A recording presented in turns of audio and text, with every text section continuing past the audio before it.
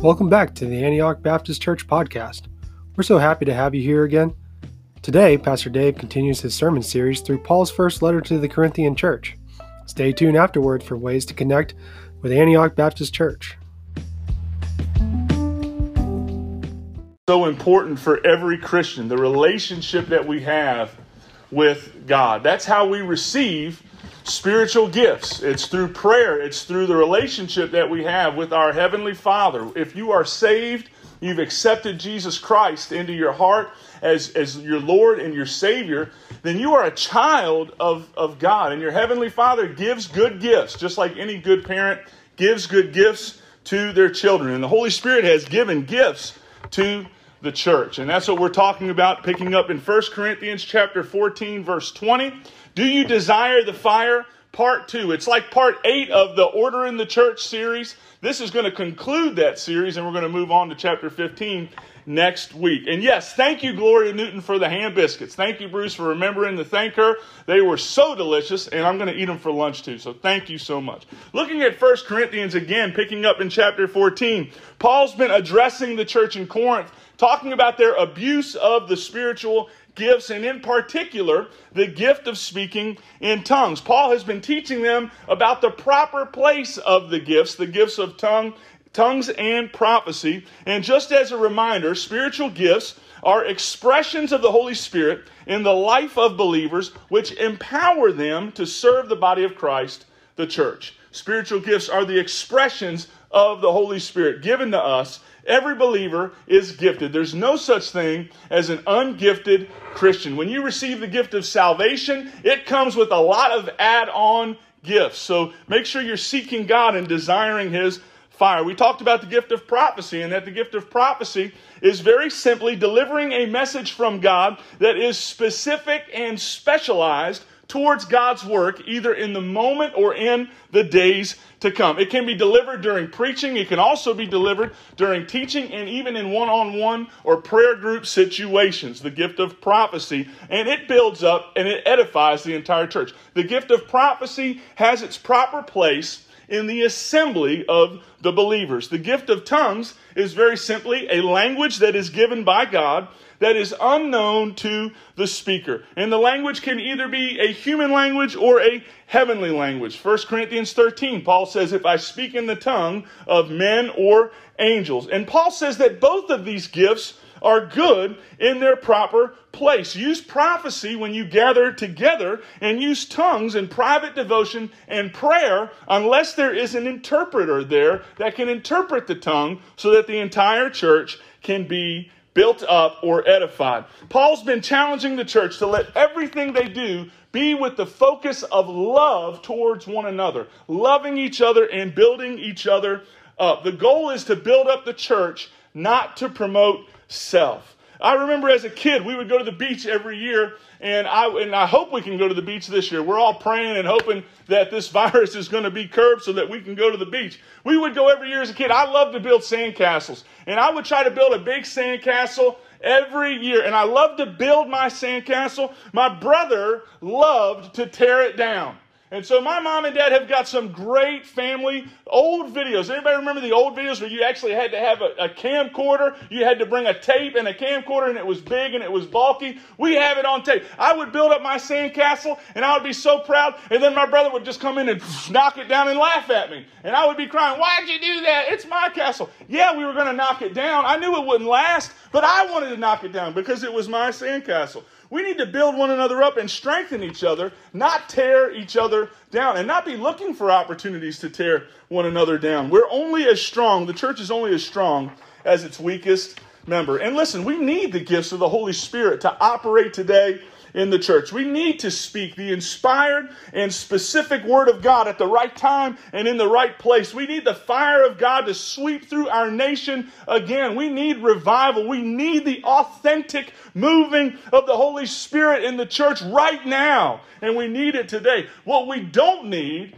is a chaotic and crazy meeting where everyone is babbling out in nonsense and people are trying to outperform one another. That's what was happening in the church in Corinth. They weren't building each other up. They were promoting themselves. And that's what Paul is specifically addressing here in 1 Corinthians chapter 14. I love what Leonard Ravenhill said. He said this: once you experience the true fire of God, you'll never again be satisfied with the smoke. When you truly experience the fire, you'll never be satisfied with the smoke. We need to desire the fire of God. So we're going to read 1 Corinthians chapter 14, verses 20 through 40. It says this: brothers, don't be childish in your thinking, but be infants in regards to evil and adults in your thinking. It is written in the law, I will speak to these people by people of other languages and by the lips of foreigners, and even then they will not listen to me, says the Lord. It follows that speaking in other languages or tongues is intended as a sign, not for believers, but for unbelievers. But prophecy is not for unbelievers, but for believers. Therefore, if the whole church assembles together, and all are speaking in other languages, and people who are uninformed or unbelievers come in, will they not say that you all are out of your minds?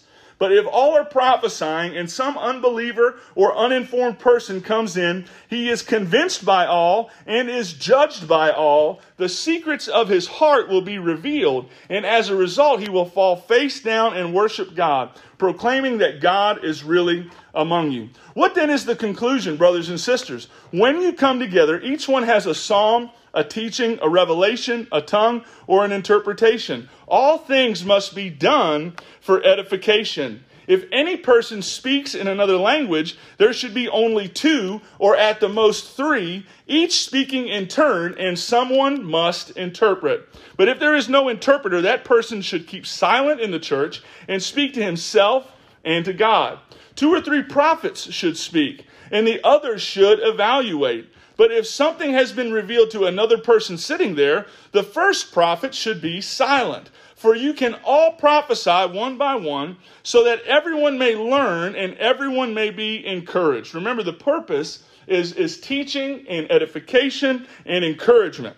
And the prophet's spirit are under the control of the prophets, since God is not a God of disorder, but of peace. As in all the churches of the saints, the women should be silent in the churches, for they are not permitted to speak, but should be submissive, as the law also says. And if they want to learn something, they should ask their own husbands at home, for it is disgraceful for a woman to speak in the church meeting. What is he saying there? Wow. We're going to get to that. Don't worry. Did the word of God originate from you, or did it come to you only? If anyone thinks they are a prophet or spiritual, they should recognize that what I write to you is the Lord's command. But if anyone ignores this, he will be ignored. Therefore, brothers and sisters, be eager to prophesy, and do not forbid speaking in tongues, but everything must be done decently and in order. So remember, both gifts, prophecy and tongues, are good. They are both unique, and they both should be for the purpose of building up other people. So point number 1 this morning is be mature. He says there in verse 20, be mature. He says, grow up. Don't be so selfish and childish. The Corinthians, their infatuation with the gift of tongues and their misuse of that was an example of immaturity and their infancy in their faith. The gift wasn't childish. The way that they were using it was. The gift wasn't wrong, but their use of the gift was wrong. Maturity means that you know the time and the place for things. As you grow up, you learn when it's a good time to use humor and when it isn't a good time to use humor. When you can bring up a certain subject and when you shouldn't. When you're at a funeral, it's not polite to crack jokes at a funeral. That's not why we're there. We're there to mourn and we're there to grieve. There are certain issues you just don't discuss in public. Children don't know this. We all know that children are honest to a fault. I remember a story when we were traveling as a family to West Virginia to visit Laura's parents. We stopped at a gas station in West Virginia, and Micah was really young, and Micah had just lost a tooth. Micah just learned about the tooth fairy. And so, the tooth fairy at our house is very generous against my wishes. I've told her several times, you need to rein it in, tooth fairy. All right, we're on a budget, but she's a very generous tooth fairy. And so Micah had lost a tooth, put it under his pillow, and he got $5. Now, that is a generous tooth fairy. That's why our kids don't brush their teeth, because they want more money. no, I'm just kidding. They do brush their teeth sometimes. But Micah had just lost a tooth, and he had just received $5. And so he's just learning about this tooth fairy thing. He thinks it applies to everyone. Well, we go into a gas station, and the gas station attendant was a very nice lady, tall lady, and she said, "Hi, how are you?" And she gave a big smile, and she was missing one of her front teeth. And Micah is standing there at the counter, and he goes, "Whoa, how much money did the tooth fairy give you for losing that one?" And we're like, "Micah, stop. He didn't know. He thought that, it was cool." And, we had to tell him afterwards, "Listen, buddy, you don't say that to strangers. And it's not cool when grown-ups are missing their teeth like it is when kids miss their teeth." He didn't know why, because he was a child. He was innocent. He was pure. And we all know kids say the darndest thing. So don't tell something around a child that you don't want repeated. And that's what Paul is saying here. He says it's okay to be childish when it comes to evil. It's okay to be infant-like it when it comes to evil, meaning that you should be pure and innocent. But when it comes to your behavior, when it comes to your speech, you need to be adults. And when it comes to your thinking especially, you need to be adults, knowing that there's a time and a place for everything. When it comes to the church and using your gifts, you have to grow up. Now in verses 21 and 22 through 25, we have a very highly debated passage of Scripture that has many interpretations, but I'm going to lay it out very simply. You see in verse 21 that Paul quotes Isaiah chapter 28. Paul quotes Isaiah 28, and what he says there, he's saying, "Remember Israel. Remember that they refused to listen to the prophet of God who was speaking to them in their native tongue." So what did God do? God sent the Assyrians to invade them, who spoke a foreign language that Israel did not understand. And even though they had been invaded by another nation, even though God had warned them time and time again, in their language and in another language, they did not turn from evil and turn back to God. So to Israel, the foreign uninterpreted tongue was intended as a sign of judgment. And they didn't even see it coming. The point there is that you can get so blinded and wrapped up in your sin that you don't even see the consequences coming. You have an ignorant attitude that says, "It will never affect me. It will never catch up to me. I'm not hurting anyone but myself. I will be fine." But everyone knows that sin has consequences. And so Paul is showing that the use of tongues to Israel was a sign of judgment that was coming to them. If there's no one there to interpret the tongue, then everyone will think you're crazy. So Paul says when tongues are a sign to the unbeliever, they're a sign to the unbeliever. In other words, they really get the attention of non-believers. Non-believers come into the church meeting and they say, "What the heck is going on here? Why are they babbling? Why are they going on? These people are crazy." Paul says, if you talk openly and loudly in uninterpreted tongues, everyone's going to think that you're nuts. I remember when I first interviewed as the pastor, I came from a tongue-talking Pentecostal church, and one of the people said, "If you just stand up there, Pastor Dave, and start speaking in tongues, everybody's going to leave the church and get freaked out."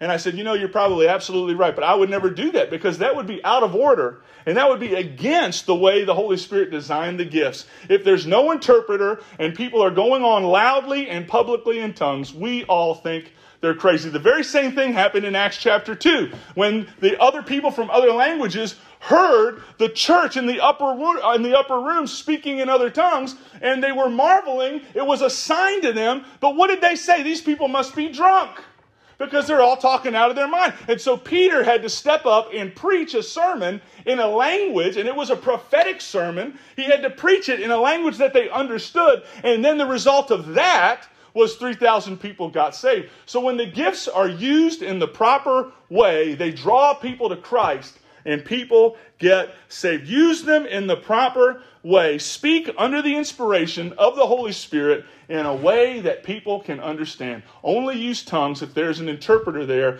to interpret the language so that others can hear and glorify God. And then there are some times when God himself may be the interpreter, or the speaker may be given the interpretation. Paul says, seek that, use that properly, and be wise in how you use it. The problem this church had was that everyone was babbling on in that gift just to bring attention to themselves and prove that they were more spiritual than everyone else. And I want you to hear me. Having a certain spiritual gift does not make you more saved than anyone else. It doesn't make you more redeemed than anyone else. It doesn't make you an elite Christian. All it means is that you've been given a specific gift. Use it in its proper way and form and fashion. Now, in verses 24 through 25, Paul lays out a beautiful picture of what happens when the Holy Spirit is truly speaking a prophetic word or an inspiring word and is flowing in the church. What happens? First thing we see, people are convicted of their sin. Anybody who's not talking about sin is not in partnership with the Holy Spirit. The Holy Spirit's job is to convict us of sin. He's like a spiritual surgeon that searches our hearts and our minds to deliver us from sin so that we can be free. People realize under the inspiration, when there's inspired speaking or preaching or teaching going on, a prophetic word is going forth, people realize that they're a sinner and that they've done something wrong. They realize that they've sinned. It's the first step in conversion. And when people are using the gift of prophecy correctly and speaking for the edification and encouragement and comfort of the church, what happens? It happens here all the time. It's happened to people as they've been at home. They say, wow, God is speaking right to me. That's what the Holy Spirit does through that gift. The second thing it does is it brings people under judgment. We realize, oh man, I've sinned. There's going to have to be a penalty for that. There's going to have to be a payment for that sin. We realize that we need the grace and the mercy of God. We're going to have to answer for what we've done. Every wrong that we've ever committed, we're going to have to answer for it. And that's what conviction does. And there's a price. And I love that old saying that if you're gonna play, eventually you're going to pay. If you're going to play around, eventually you're going to pay. Sin is good for a season, but the wages of sin is death. It's going to find you and catch up to you. It affects everyone under the earth. It brings people under that realization. The third thing it does is it shows the true condition of the heart. I say it all the time, the worst lies that we often tell are the lies that we tell ourselves. Oftentimes, the last thing we want to deal with in our lives is our own secrets. The last thing we really want to look at is our own hearts. We try to hide from those things. The presence of God has a way of bringing those things out and bringing those things out of the dark into the light. Why? Because once it's revealed, then you can be healed. Once it's revealed, then you can be restored. Once it's been revealed, then you can find healing and forgiveness. But the first thing that has to happen is it has to come up. That's what the presence of God does. That's what prophetic speaking and teaching does. It's like there's a beam of light shining down right into your own soul. You feel like you're the only person in the room, like you're the only person hearing the message, that it was prepared just for you. And that's what the Holy Spirit does. It's a miracle because that can happen to thousands upon thousands of people at the same exact time. God can take one word meant for many and He can make it individually fit the specific needs and issues of the individual member hearing it. That's the prophetic word at work. It's a miracle. It's a miraculous gift. God brings those things to light so that He can remove them and heal you. That's why He reveals it. He reveals it so that He can heal it. Little rhyming action going on this morning so you can remember. And the last thing, most importantly, that thing that we see here in verse 25, what happens is the prophetic inspired speaking message of God, the Word of God, when it's truly delivered in the right time, in the right way, under the inspiration of the Holy Spirit, it brings us to our knees before God in worship.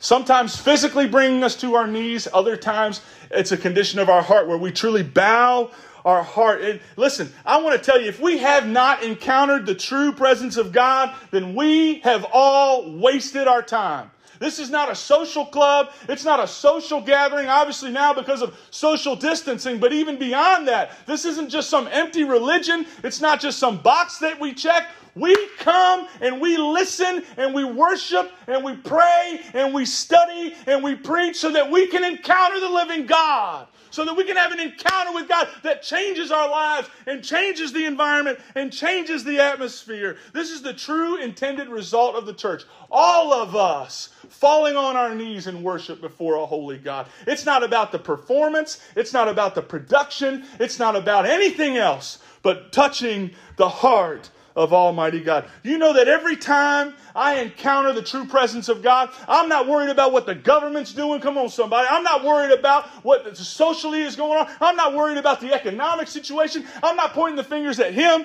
or her. I'm not blaming anybody. You know what I do when I encounter the true presence of God? All I can say is, Lord, I'm so unworthy of your love. I'm so unworthy. Lord, please restore me and forgive me. Lord, I'm nothing without you. There is a holy humility that follows the presence of God. That's why Paul is so upset, because the church was taking what God intended to be used to bring people to him and to draw people to him, and they were using it and abusing it to promote themselves. God forbid that any of us ever use our gifts or our platform or our Sunday school class or our teaching or our Facebook page or anything to promote ourselves instead of bringing glory to God. What should result in the church is humility and harmony. Anything less than true humility and harmony, we have done ourselves, we've done the world, and we've done the Holy Spirit himself a true disservice if we fall short of this goal. My prayer for you this morning in your home, right there in your living room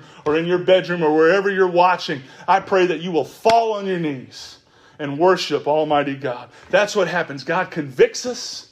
He reveals our hearts. And then he brings us to that place of repentance so that times of healing and refreshing can come from the Lord. That's what Acts chapter 3 says. Repent of your sins. Why? Why is God pointing it out? So that times of healing and refreshing can come from the Lord. Man, there's nothing so refreshing as realizing your sins are truly forgiven. That's what the Holy Spirit does through the gift of prophecy. Now, moving on, verses 26 through the end. Point number 2, do everything to build each other up. Point number 1, be mature. Point number 2, do everything to build each other up. Now, it's important to note that in the first century, the church was meeting in smaller groups. They were meeting in homes. There was no set pastor at that time. Those were appointed later from within the congregations. So they were meeting in smaller groups. Everybody came to the meeting with the intention of bringing a message or a song to share. The meetings were very informal. And so the problem was they were so disorganized and chaotic, they were being very unproductive. And some people were trying to show that they were spiritually superior. And a lot of times we think that winging it is showing superiority or relying on the Holy Spirit, but failing to prepare oftentimes is just lazy. We shouldn't be just throwing things together at the last minute. That's not ideal. Yes, God can make something good out of it, but the same God that moves during the presentation can also move during the preparation. And so Paul is addressing this. They were all coming to bring something, but they were trying to outdo one another. And so Paul is laying some housekeeping rules for their meetings. He says if there is a tongue, then there must be an interpretation. If there's no interpreter, then no one should speak in tongues. If there is an interpreter, only 2 or 3 at the most. Don't allow more than that. It's a horrible situation anytime you see where people want to just speak to hear themselves talk. And we've been in these situations. We see that today. Anytime everyone only wants to speak and nobody truly wants to listen, it's a terrible situation. They were trying to outdo each other, and that's not the point. It isn't a competition. We're there to complement the Holy Spirit's work and accompany the Holy Spirit's work. In group sharing time, you always see people in your Sunday school class and everywhere else. They're dominating the conversation. Anytime the teacher puts it out there for a question, there's always certain people who dominate the discussion, and it drives our Sunday school teachers nuts. Listen, some people just love to hear the sound of their own voice. We can't be like that when we come to church. If we are truly speaking and prophesying, he says the same thing to prophets. So only 2 or 3 tongues if there's an interpreter. If there's no interpreter, keep your mouth shut and pray to yourself. Sorry to put it out there bluntly. That's what Paul says. Same thing with the prophetic word. He says, let a couple speak. A couple should speak and the other should evaluate what he is saying. Others should be silent and weigh in on what the speaker is saying to test it and discern it, to see if what is said rings true with the Spirit. And keep in mind, they also did not have the written word of God like we do today. So we test every word by God's written word. We test every spoken word by the written word. And you should still do this with every sermon and every teaching that you hear. You should go back and reread the scripture. You should test it. You should test the things that I'm telling you right now according to the word of God. And if something stands out, something doesn't sit right, then get clarification. But this is not a spirituality contest.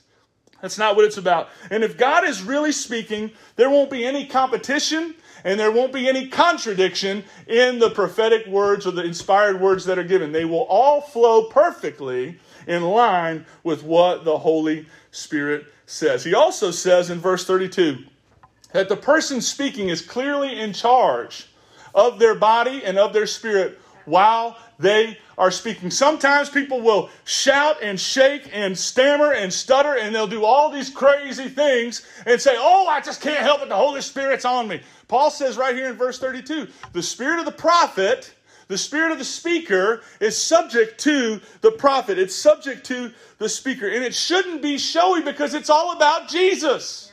It's all about Him. It's not about drawing attention to ourselves. My father-in-law, Don Webb, pastored for over 40 years. And he used to have a guy in his congregation that at the same point in almost every service, he would stand up and loudly bang on the pews and shout really harsh, condescending words, and he would say, thus saith the Lord. And it was really disturbing the service and disturbing the people in the service. And he, being the loving shepherd and pastor that he was, he would have to go. He pulled this man aside and said, listen, brother, 1 Corinthians 14:32 says that the spirit of the speaker is subject to the speaker. So you can't tell me that you have no control over it. The Bible says that you do. If you can't speak for the building up and for the edifying of the entire church, then you should stay seated and stay silent. That's what a good pastor does. My own father did it several times in the church where people just get a little out of control. And they just get to they get the liver quiver. And they listen, the Holy Spirit is gentle.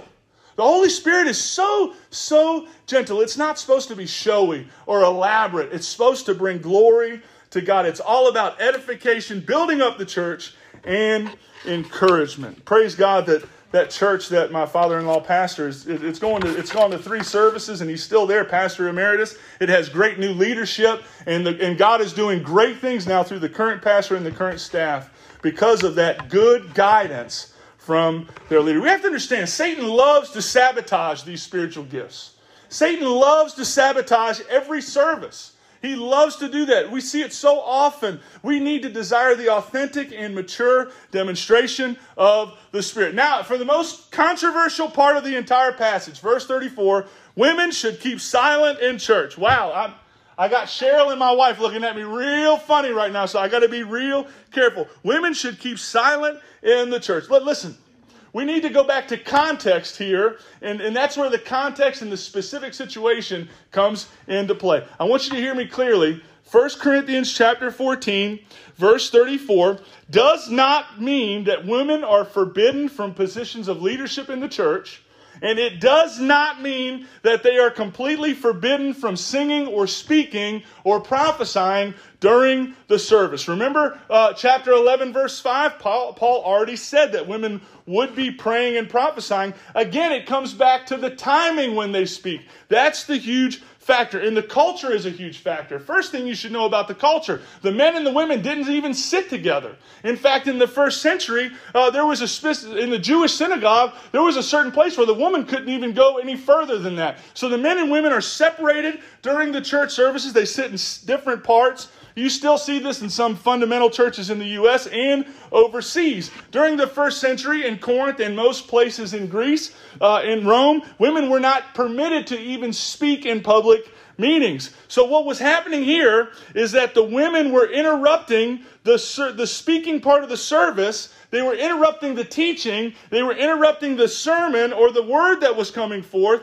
And they were also talking to their husbands who were in a different part. And it was being very disruptive. They were talking amongst themselves and talking about the teaching while the person was trying to speak. So Paul's addressing the issue. And what he's saying here is don't be disruptive. Don't be disruptive during this part. Be silent during this part and wait for the proper time. And everything that we do all of us should be submitted to the Holy Spirit and to ourselves. Wait until you get home to discuss the message with your husband. Wait till after the service is over to discuss it and talk about it and dig deeper. Don't do it in the middle of the word when it's coming forth. Don't interrupt the Holy Spirit and disrupt the Holy Spirit's work. Now, the good news is you're at home today watching, so you can talk away. I don't know whether you're talking or eating your breakfast or brushing your teeth. You could be sitting on your couch in your underwear. I don't know.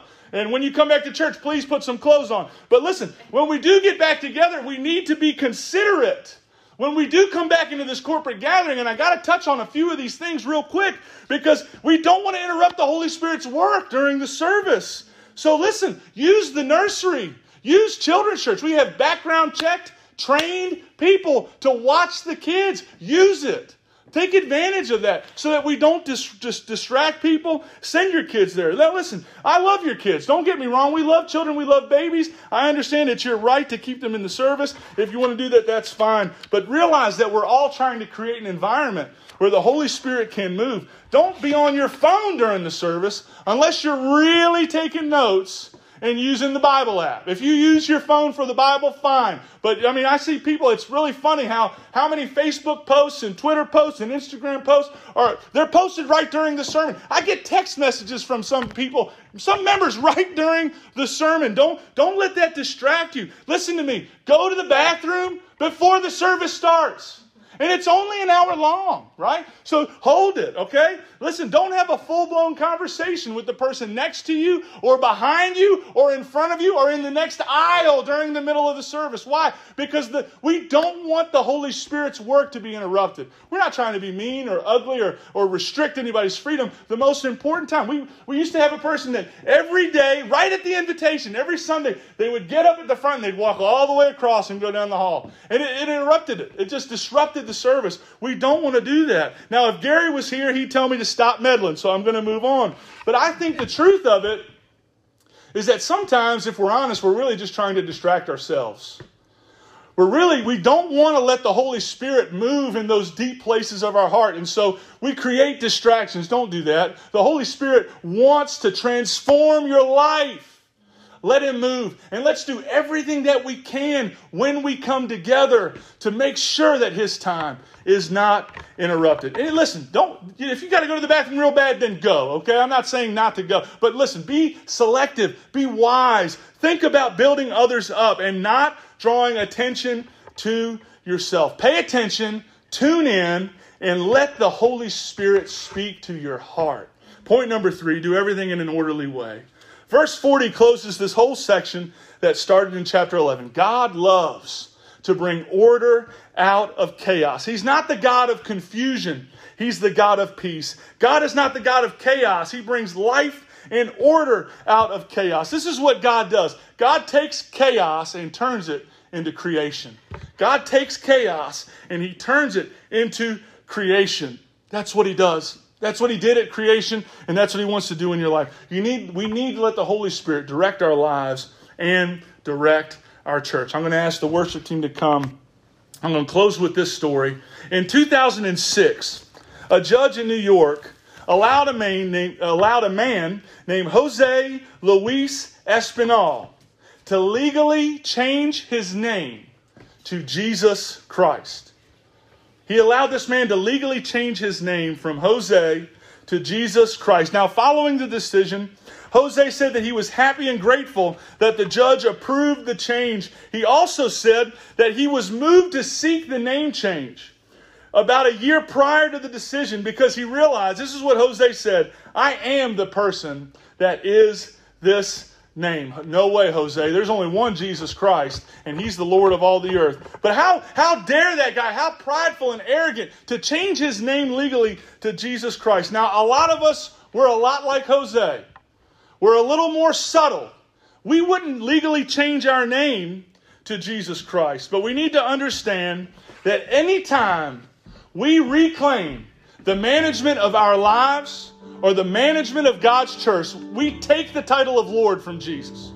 Anytime we try to retake control of our life or reclaim control of God's church, we are taking the title of Lord from Jesus. There's only one Jesus Christ. It doesn't matter what you change your name to. It doesn't matter what you try to control or manipulate. Jesus is on the throne. He's still in control. And the Holy Spirit needs to be the captain of the ship when it comes to the church. So let's not try to override Him. Let's let Him deal in our lives. Let's let Him direct our church and direct our life. Let's let Him have complete and total control and say, Lord, if you want to use me in this way, if you want to give me the gift of tongues, if you want to give me the gift of prophecy or healing or miracles or wisdom or knowledge or any of those gifts, Lord, I'm open to whatever you want to do in my life. Lord, I see where you're convicting me and challenging me, and I submit and surrender to your leadership. I'm not going to keep acting out. I'm not going to keep avoiding you and ignoring you. I'm not going to take your title away from you. You are Lord. I am not. You're the master. You're the maker.